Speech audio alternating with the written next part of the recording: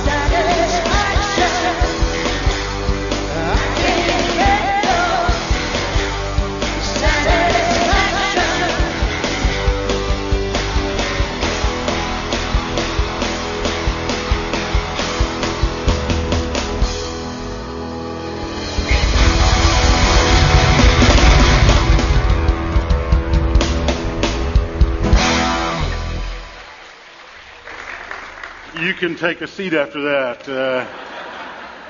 I asked him to do that because that's the theme of Ecclesiastes 5 and 6. Every time I hear that song, I feel like I'm back in high school and I start doing this the whole time. Kind of get the hair moved out of the way. They said, "Are you sure you want to do that?" I said, "Hey, it's my job on the line, not yours, so we'll go for it." But Ecclesiastes chapter 5 and 6, that's the theme song. That Solomon could have been a poster boy for the Rolling Stones. I mean, he could have been a poster boy. This is exactly what Ecclesiastes 5 and 6 is all about. It's a message I've entitled Stuff. Beginning in chapter 5, verse 10, he says, "He who loves money will not be satisfied with money." There it is right there. I can't get no satisfaction. He who loves money will not be satisfied with money, nor he who loves abundance with its income. This too is vanity. When good things increase, those who consume them increase. So what is the advantage to their owners except to look on? The sleep of the working man is pleasant, whether he eats little or much, but the full stomach of the rich man does not allow him to sleep. There is a grievous evil which I have seen under the sun, riches being hoarded by their owner to his hurt. When those riches were lost through a bad investment and he had fathered a son, then there was nothing to support him. As he had come naked from his mother's womb, so he will return as he came. He will take nothing from the fruit of his labor that he can carry in his hand. And this also is a grievous evil. Exactly as a man is born, so he will die. So what is the advantage to him who toiled under the wind? Throughout his life, he also eats in darkness with great vexation, sickness, and anger. Father, we want to be satisfied. We need to understand the source of that satisfaction. And so we pray as we look at the Word today, that you would teach us. In Jesus' name, amen. I can't get no satisfaction. You remember where you were when you heard that for the first time? Some of you don't want to remember that. Perspective. Perspective is an interesting thing when it comes to our stuff and when it comes to our possessions. I mean, it's interesting to look at the perspective that we have in our culture. By the way, if you're visiting, we're working through the book of Ecclesiastes together. And some of you say, "Man, another church that preaches on money all the time." Absolutely not. But if it's in the Word of God, we don't apologize for it. And so we're going to look at our stuff today. We're going to look at our money. We're going to look at everything God has given us. Perspective is interesting when it comes to our stuff, when it comes to our money, when it comes to our possessions. One day, the father of a wealthy family took his son on a trip to the country with the purpose of showing him how poor people can be. They spent a day and a night on a farm of a very poor family. When they got back from their trip, the father asked his son, "How was it?" "It was very good, Dad. Did you see how poor people can be?" "Yes, I did." "What'd you learn?" He said, "Well, I saw that we have one dog and they have 4 dogs. They have cows, chickens, goats, and a horse. We have a pool that reaches to the middle of the garden. They have a creek that has no end. Thanks, Dad, for showing me how poor we really are." Matter of perspective, isn't it? It's a matter of perspective. When we think about wealth and all it can have, sometimes we think, many of us believe we're a lottery ticket away from happiness. Or we think I'll have status when I can move into this neighborhood, or when I can drive this kind of car, or when I can go on vacation at this place. then I will have arrived. I will have significance. I will have status. I will be successful. And when we look at Ecclesiastes chapter 5, the song that you just heard, and almost all of you knew, was, I can't get no satisfaction. I try, and I try, and I try. That's our culture. That's our world today. Looking for satisfaction, but not able to find it. Looking everywhere and not able to find it. We've been duped into believing that we can find permanent joy in temporal things. And Solomon says the result of that is emptiness. Solomon says the reality of it is when you're on a quest for satisfaction and happiness, if you think you're going to find it in stuff, you're looking in all the wrong places. It's easy for us to put our trust in the wrong things. In an affluent culture, we often find our significance, our security, our status, and our stuff, and our bank account, and our retirement account, or whatever it might be. Solomon had lots of stuff. He had lots of stuff. In fact, in chapter 2, we saw, I think it was Stephen or Chase that preached that week, we saw that he had built palaces, he had built parkways, he had numerous things, he owned everything. He said, if my eyes saw it and I wanted it, I took it.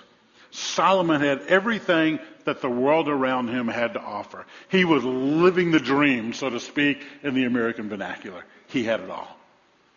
And his conclusion was, vanity of vanity, it's all vanity. So Gary, you're saying there's no advantage to having wealth?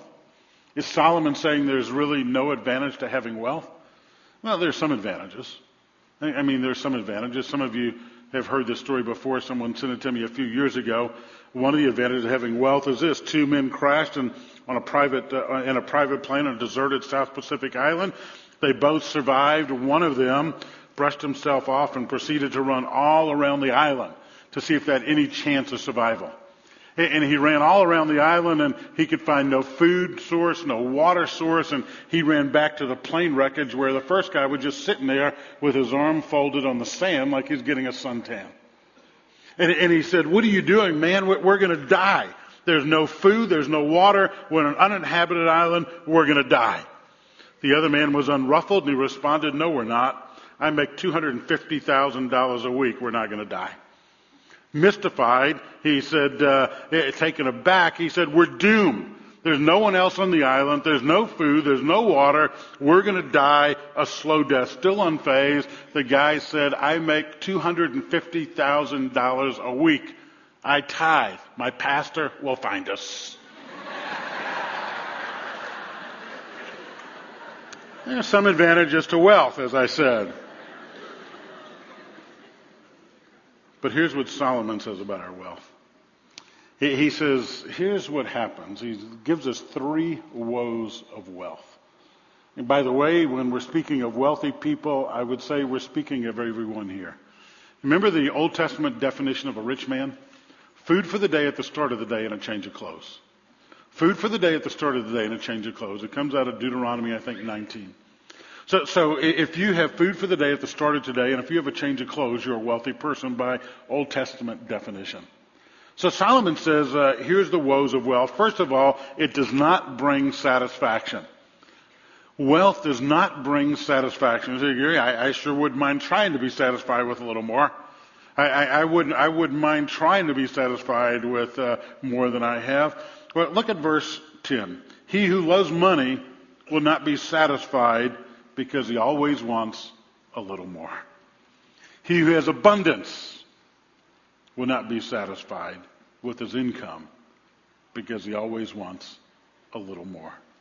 Solomon says this too is emptiness, vanity. You see, in verse 10, what Solomon is saying is wealth does not bring satisfaction. Money is not evil. It's the love of money that's sinful. Paul himself wrote this in 1 Timothy chapter 6. He says the love of money is a root of all kinds of evil. Some people eager for money have wandered from the faith and pierced themselves with many griefs. Look at the result of having plenty of money according to Paul, or loving money according to Paul. If you love money, it can create all kinds of evil. And he said, I've seen some people so eager for money, 2 things have happened. One, they've wandered from the faith. They've compromised who they are and what their belief is. And then secondly, they are pierced through with many griefs. Those griefs can come from any number of ways. Paul doesn't say what it is in 1 Timothy 6, but we know a person who chases after money is willing to do many things to get that money, and oftentimes his life or her life is filled with grief. What Solomon is saying in Ecclesiastes 5:10 is, you will never be satisfied if you make money your God. If all you want is more and more and more and more. Some folks treat money as though it were God. They love it. They love it. They love money. They make sacrifices for money. They are willing to compromise for money. We fill our minds with thoughts of money. We run to our computer whenever we can to check on our portfolio to see if it's time to trade, to buy, to hold. Our thoughts are filled with money. We are willing to lose relationships over money. How many families have you seen that have been torn asunder over stuff? Mom and dad die, they go to settle the estate, and you see brothers and sisters squabbling, and you see families torn asunder over stuff. And you see the problem of wealth. People are willing to do the unthinkable. They are willing to rob. They are willing to steal. They are willing to cheat for money, for stuff. And Solomon says in verse 10, he who loves money will never be satisfied with it. We allow ourselves to be controlled by getting it and then by guarding it. You see people who guard their money, who hoard their money. The greatest hoarder in American history is a lady named Hetty Green. This is what she looked like. Poor thing. Hetty Green, if you Google her up, you can do it now or later. Some of you are going to do it no matter what, so I'll give you permission. She was known as Hetty the Hoarder. She was also known as the Witch of Wall Street. She inherited a fortune from her mother's side of the family. Her dad made a considerable amount of income too. And she took that money and parlayed it into a fortune. She was the richest woman of the Gilded Age in America. But she was a hoarder. She loved her money.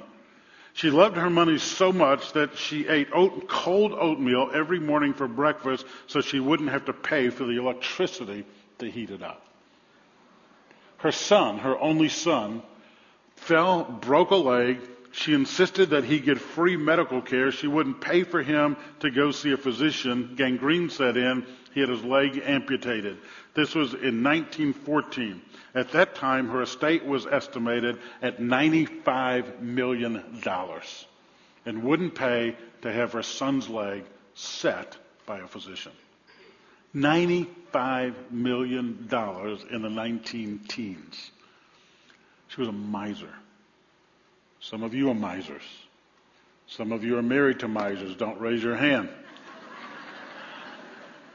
Like the lady who said, I wish you had this, tell her husband, I wish you had the same spunk the government had. They don't let being in debt keep them from spending. The person who loves money will never be satisfied. No matter how much is in your portfolio, no matter how much you have, look at the end of verse 10. He who loves abundance will never be satisfied. You're going to want more and more and more. Some of you thinking, all I ask is a chance to prove that money can't make me happy. Hey, we've got more than any culture in the history of the world. One author says this, if happiness can be found in having material things and in being able to indulge in these things that you consider pleasurable, we should be a deliriously happy people. Instead, we would be telling one another frequently of our unparalleled bliss rather than trading tranquilizer prescriptions.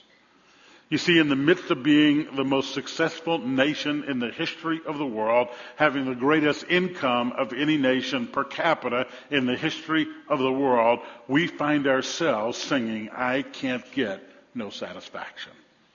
Because when we are trying to find significance and status in who we are and the stuff we have, we always come up empty. If you haven't been with us, what I've said about the book of Ecclesiastes, it's like walking through a dark, dark, dark tunnel, and every once in a while there's a shaft of light. Most of this is darkness. Solomon is saying, if you're going to continually chase after the worm, if you're going to continually look and find significance in stuff, you're going to find that you're going to end up empty. Empty. He goes on, and he says a second woe of wealth is it doesn't bring you peace of mind. Look at verses 11 and 12. When good things increase, those who consume them increase. You start building your business, and you have to hire more people, and you have to keep feeding the monkey. More and more and more and more. You make more, you spend more, you hire more, you produce more, and you get more. He's saying it's a cycle that doesn't stop. When good things increase, those who consume them increase. The more your business increases, the more people you have to hire, the more you have to feed the monkey to keep producing, and wealth does not bring you peace of mind. You're wondering if you can make payroll, you're trying to secure the next job, you're trying to sell the next job, and you continually have this business on your mind. And he says, we worry about maintaining it, we worry about building it, we're afraid somebody else is going to take it, some competitors are going to move in, and we're not going to have our share of the market or as much as we have, and so we struggle. Wealth does not bring peace of mind. We have all this stuff, but there's no peace of mind. We worry about it. We worry what's going to happen to the nice stuff. When I was a kid, my grandparents on my dad's side, they lived in a shotgun house in New Orleans. They were poor Italian migrants who, my grandpa worked in a factory, but actually both grandparents worked in a factory, and so they lived in a shotgun house. You know what a shotgun house is? Shotgun house is room after room after room. Fire shotgun goes straight through it. So they're in a shotgun house in New Orleans, 4 rooms. Living room, my dad and his sister's bedroom, my grandparents' bedroom, kitchen. And the kitchen was also the dining room table, and then we put a TV in there so you could eat, and then you could do fiesta and then siesta, kind of the Italian style. So we did that. But in the living room, we were never allowed to go in there. In fact, what they had was a very nice couch, and that couch was covered in plastic. And so you could never go, and they had a real nice rocking chair of some kind, and it was covered in plastic. It was for special people. I guess special people never came because the plastic never came off of it. But the reality was that was the nicest stuff my grandparents had, and so even though they were poor factory workers, they wanted to keep their stuff nice. I'll never forget, Bev had an uncle, and Uncle Leo was very generous to us, and he and Bev had a very close relationship, and so we went to see him in Baton Rouge when he was still alive on one occasion, and he brought out this chest full of silver, what do you call it? Forks and knives. What do you call it? Sterling silver forks and knives. Versus whatever kind of forks and knives you have, but I was reminded, he says, Solomon says, it's a grievous thing. You have all this stuff, but you worry about it. You don't sleep. There's no advantage to it. And Uncle Leo came to Bev and he said, I want you and Gary to have this. He called it, Bev's maiden name was Huff. These are the crown jewels of the Huff family. Wow. Uncle Leo, did you ever use them? Nope. In fact, I'd encourage you not to lose them because your friends might come over and they see it and they like it and they might stick a fork in their pocket and told us that. What advantage is it? What advantage? Stuff. You want a fork from our house? Come and get it. I'll break your hands on. No. Do we ever use it? We ever use that stuff? We use it sometimes, yeah. We bring the crown jewels out on special occasions. Stuff. Well, I'm very appreciative of that, but Solomon says this stuff does not bring you peace of mind. In fact, look at what he says in verse 12. The sleep of the working man is pleasant, whether he eats little or much. You see the guy that's a laborer, the guy that's out there working, and some of you guys work construction and you work hard and you work physical, and I watch the guys in our neighborhood, they're building new houses in our neighborhood, and those guys, they're throwing, not bricks, but rock up to one another on these scaffolds, and they work out there framing. Those guys don't have to have membership at Gym X, I'm going to tell you that. And nobody's got to rock them to sleep at night. They are dead tired when they get home, and he says they put their head in the pillow and they're gone. They don't think about meeting payroll. They don't think about all the other things that have to happen when you have a business. He says the laborer, he puts his head in the pillow and he's gone. My dad worked in a shipyard, steel toes, hard hat. Dad would come home. He'd go to work at, I think he had to be there at 6:30 in the morning, he'd get home at 4:30 in the afternoon. And when he took the hard hat off and the steel toes off, he could care less what was happening in the shipyard. He clocked in, he clocked out, and he was done. He wasn't worried about whether the second shift was doing their job or not. He was not concerned about meeting payroll at the shipyard. He was a laborer. And Solomon says a laborer, he goes to work, he comes home, he puts his head on the pillow, and he's knocked out. Then he contrasts that, look at verse 12. But the full stomach of the rich man does not allow him to sleep. You see, the guy that owns that business, the guy that's in charge of that, he's worried about finding the next job and selling the next job. And so he takes clients out to dinner. And when he lies down, his belly is so bloated from that nice meal he had that day that his eyes are wide open. You ever been there? Me, I'm the only one. I've got my hand up. You ever been there? You go out to this nice dinner and you're saying, I'm not going to eat it all. And you come to the end of the day and you're like, I can't believe I ate the whole thing. And you go there and pop some antacid or whatever else because you went to this real nice restaurant to impress everybody, to make a sale, to, recruit somebody or get a client or to sell a deal. And all of a sudden you're sitting there and your mind is going over and over. Can I keep feeding this monkey? And what did I just eat? And my belly. And Solomon says there's no peace of mind. No peace of mind. You're filled with anxiety. Can't sleep at night. Somebody told me the best cure for insomnia is to get a lot of sleep. Some of you will get that at 3 o'clock this afternoon. Money cannot buy happiness, but some would say it brings you a more pleasant form of misery, doesn't it? And Solomon says, I want you to know it doesn't bring you satisfaction. It doesn't bring you peace of mind. It doesn't bring you security. Really? It doesn't bring you security? How many of you find a little security in your checkbook? How many of you find a little security in that nest egg you have? Get a little security in what's happening. Then when the stock market goes down a couple of 100 points, you get a little nervous. Goes down a couple of 100 more points, you get a little nervous. Things aren't going quite so well at work and you get a little nervous. Or maybe you're a sales commission guy and all of a sudden sales start slowing down, you get a little nervous. You see, where's the security? Solomon puts it this way. Look at verse 13. There's a grievous evil which I've seen under the sun.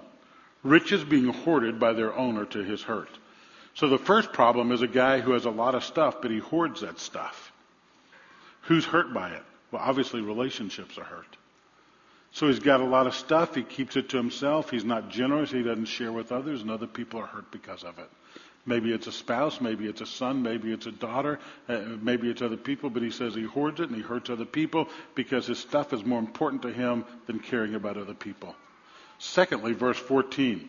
When those riches were lost through a bad investment and he had fathered a son, there was nothing to support him with, and he had come naked from his mother's womb, and so he shall return naked to that same womb. Wealth does not bring security because it can be hoarded and relationships can be broken, and you begin to struggle with it. Tell them about a miser. Tell them about a miser, somebody who hoards it. You know, God's got a great sense of humor. Sometimes it's amazing when people get married, you seem like you've got so much in common, then about 6 months later you realize we got some issues here.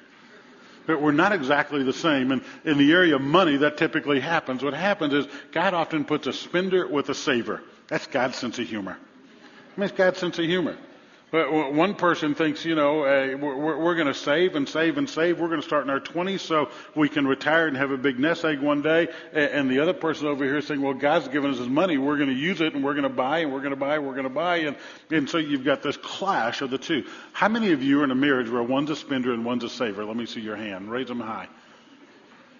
God bless the rest of you. Y'all are perfect couples out there. Look at y'all.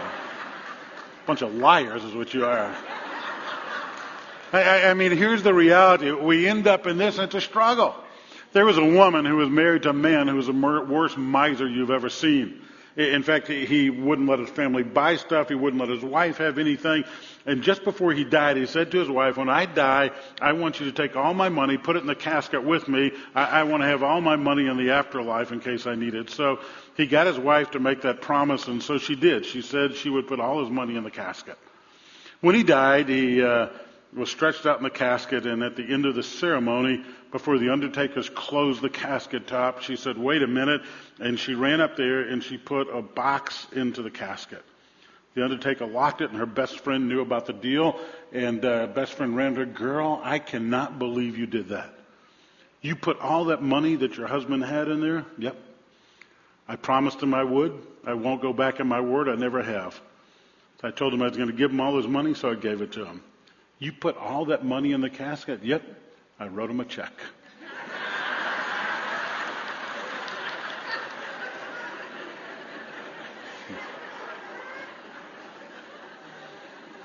The moral of that story is don't be a miserly husband. That's the moral of that story. Amen, ladies. Amen. He says you can hoard it and hurt relationships. You can lose it. You know what Mike Tyson, Allen Iverson, Curt Schilling, and Vince Young have in common? All bankrupt. All bankrupt. All of them made over $200 million. No, I'm sorry, over $100 million. Each of those men made over $100 million. They're all bankrupt. You Google up professional athletes gone bankrupt. They'll give you a list of 25 top losers. It's amazing. A bunch of you are Vince Young fans, Longhorns. He's an idiot. His Heisman and all, he's an idiot. I mean, he is. Curt Schilling put all of his money in one investment. Boom, gone. Gone. Allen Iverson, he looks like an idiot. I mean, you remember him? I mean, he was a walking billboard for tattoos. And I mean, he was a fool on what he did with his money. And Mike Tyson, he's the worst out of all. He's the king of the idiots. He made over $500 million. You look it up. Google up, athletes gone broke. Tyson made over $500 million. You remember one of his biggest investments? White Bengal tigers. Who needs two stinking tigers? I mean, he had two tigers. I mean, he did. Anyway, I go off on all those guys. They're nuts. 70% of NBA basketball players are in financial strait or bankruptcy within 3 years after their retirement. And these are not guys that make $12 an hour. Minimum wage is like $750,000 a year. 70% within 3 years are in financial straits or bankruptcy. All online. You can read it. I believe everything I read online, so it's got to be true. Then he says it can't be taken with you. Naked you came from your mother's womb, you're going to return the same way. It was Rockefeller's accountant who was asked how much did he leave. What was his answer? Everything. Everything. Didn't take anything with him. You never see a hearse beyond a U-Haul or a U-Haul behind a hearse. Doesn't happen. You leave this world, you came in the world with nothing, and you're going to leave with the same thing. That's it. Gone. Solomon says you're an idiot if you think stuff is going to satisfy you. God had warned the nation of Israel about this. In Deuteronomy, he says, be careful that you do not forget the Lord your God, failing to observe his commandments, his laws, his decrees that I'm giving you this day. Otherwise, when you eat and are satisfied, when you build really nice houses and settle down, when you have flocks and herds, you've got ranches, and then you've got a lot of silver and gold and mutual funds and bonds, and all this is multiplied. When you've got everything you need, you've got a new pickup, you've got a ranch, you've got second and third houses, you've got more cattle than you need, you've got a portfolio that will trump anybody. He says at that point in time, your heart will be proud and you're going to forget the Lord your God. It's going to happen. It's going to happen. I've got a friend who's very wealthy. I said, what's the most difficult thing about being wealthy? He said, remembering that I didn't do this by myself. Giving God the glory. I look around this congregation, man, there's a lot of wealth here. A lot of wealth. There are a lot of us living paycheck to paycheck. There are others of us. Man, in the end, everything's going to be burned up. There's some of us, we're going to have piles that are burned really high. Because you ain't taking nothing with you. But we live our lives consumed with our stuff. 3 cars aren't enough, we get a 4th. 2 tractors aren't enough, we get a 3rd. 100 head of cattle is not enough, we'll get some more. What is it? Why? What are you trying to prove? What void are you trying to fill? Solomon says, I see 3 futilities in riches. This is chapter 6. First of all, riches without enjoyment. He says in verse 1, there's an evil which I've seen under the sun. It's prevalent among men. A man to whom God has given riches and wealth and honor, so his soul lacks nothing. This guy has everything he wants, nothing he wants, nothing he desires, he doesn't have. But God has not empowered him to eat from them, for a foreigner enjoys them. This is vanity and a severe affliction. He says this guy has everything you can imagine, but he's not able to enjoy God's gifts because somebody comes in and takes them away. Done. Then he goes on and he says, I see another guy, he labors without satisfaction. Look at verse 7 of chapter 6. All of a man's labor is for his mouth, and yet his appetite is not satisfied. It doesn't matter if you have a lot of money or a little money, you work so you can eat. You work to provide for your family. And it's interesting. The more you have, the way it's interesting how your tastes change. When you're young, you work to eat. And so you're happy you can take your family to McDonald's. I'll never forget when we were first here at Temple, TBC, church of about 40 folks. We didn't make much money. That there was a restaurant called Casa de Castillo. Do you remember that? It's where HEB now is. It's kind of close to where Jason's Deli is in that same area to the left of Jason's Deli. And we could go in there and we tell our kids, fill up on chips and salsa. And then we would order a fajita nachos, and at that time I think it was $5.99. And then they had flour tortillas and honey. So we had an appetizer, chips and salsa, main meal. We could split fajita nachos. Dessert would be flour tortillas with honey, and we could walk out with a tip for under $10 and feed a family of 4. Pretty amazing, isn't it? Pretty amazing. We were cheap. We didn't have any money.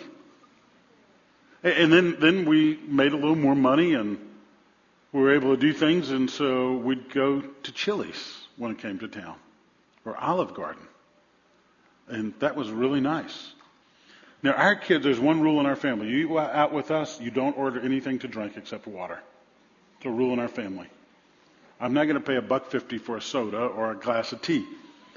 And so our kids get married. I'll never forget the first time Bill, our son-in-law, ordered tea in a restaurant. Everybody looked at him.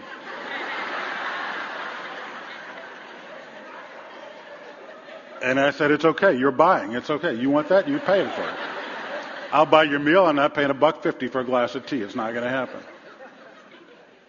And so now, honestly, I'd rather go to Eddie V's and Truluck's and to Three Forks and to Ruth Chris's, wouldn't you? I mean, do you know what I'm talking about? Don't act dumb. I mean, I'd much rather go to Pappadeaux's than go to Razoo's. And he's saying, it doesn't matter. You work to eat. And the more you have, the more you want. The nicer it is, the more you want of that. And then finally he says, another futility of riches, you have power without control. God is a sovereign God. He's in control of it all. Whoever exists or whatever exists has ever been named, you think you're in control. You have absolutely no control. You have all this money. You have all this stuff. You don't control any of it. He does. What's this section talking about? Well, if you notice, I skipped 3 verses at the end of chapter 5. I think there's a moment of light. I think the shaft in this dark tunnel comes through for a second. Look at verse 18. Here's what I've seen, Solomon says, to be good and fitting, to eat, drink, and enjoy oneself and one's labors in which he toils under the sun during the few years of his life which God has given him, for this is his reward. Furthermore, as for every man to whom God has given riches and wealth, he's also empowered him to eat from them and to receive this reward and rejoice in his labor. This is a gift of God. For he will not often consider the years of his life, because God keeps him occupied with the gladness of his heart. 4 times in 3 verses, Solomon finally mentions God. Everything has been under the sun, under the sun, under the sun. And then he goes over the sun and he says for a second, here's what I want you to know. You're to enjoy the thing that God has given you, but don't bank on physical things to fill spiritual voids.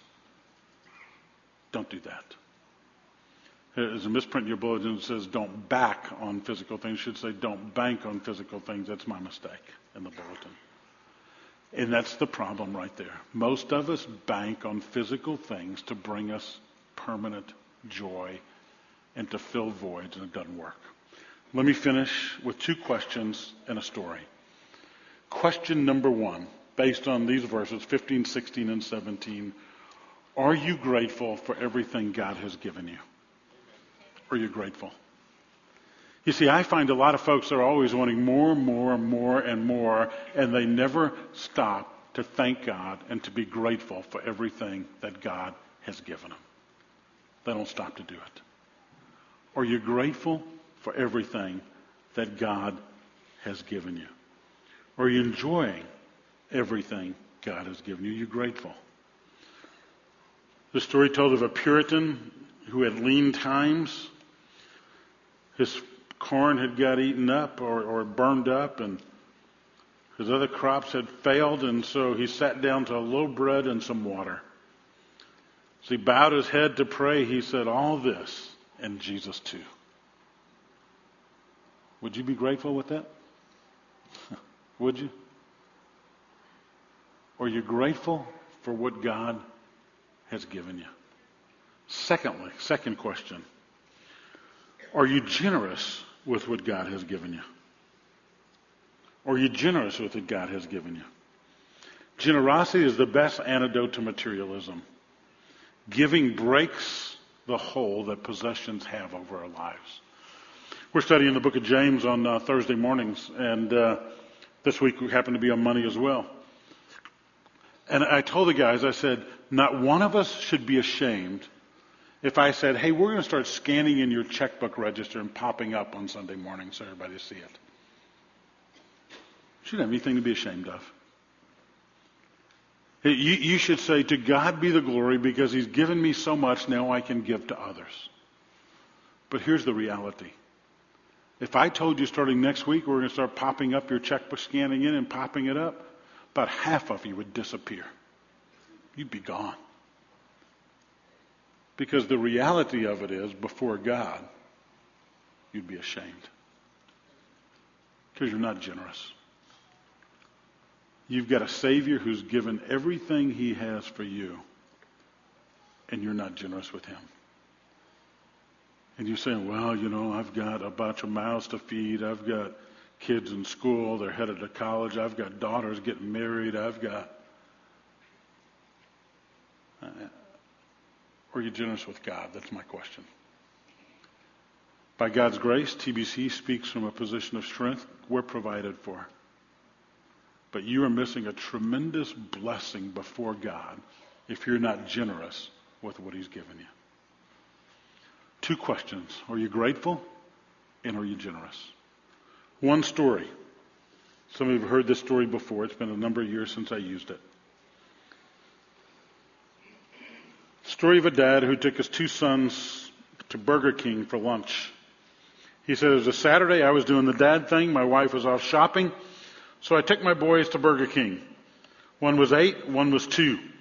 We enjoyed the simple fare that was before us, and my son Colin, who's 8, put new meaning in the term fast food. He devoured his, seemingly, before we sat down.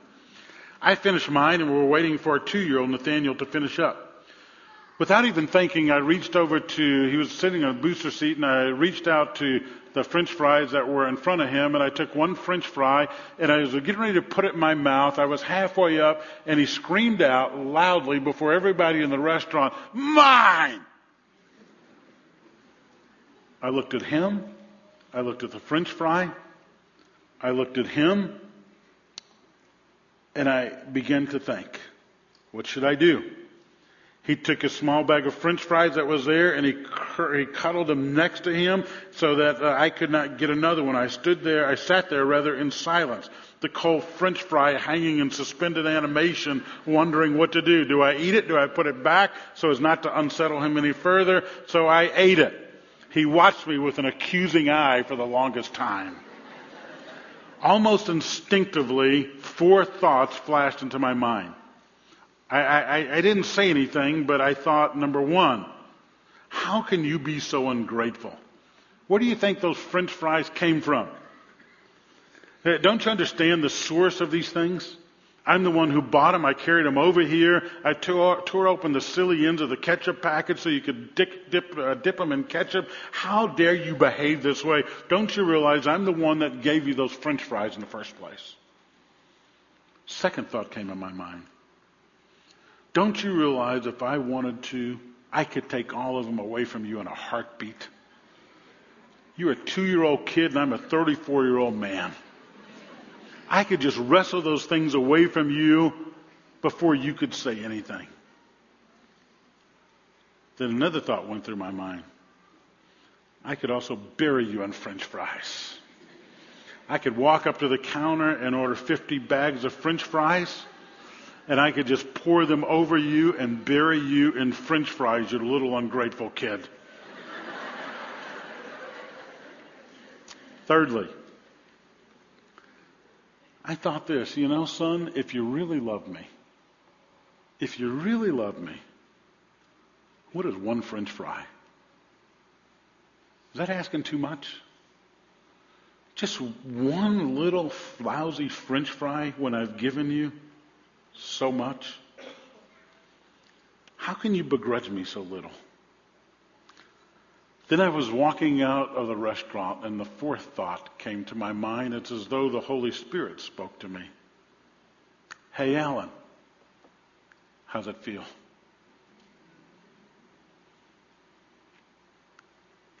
How's it feel? The Father whispered into my ear. How's it feel? Father, help us not to try and fill spiritual voids with physical things. Not to base who we are upon what we have.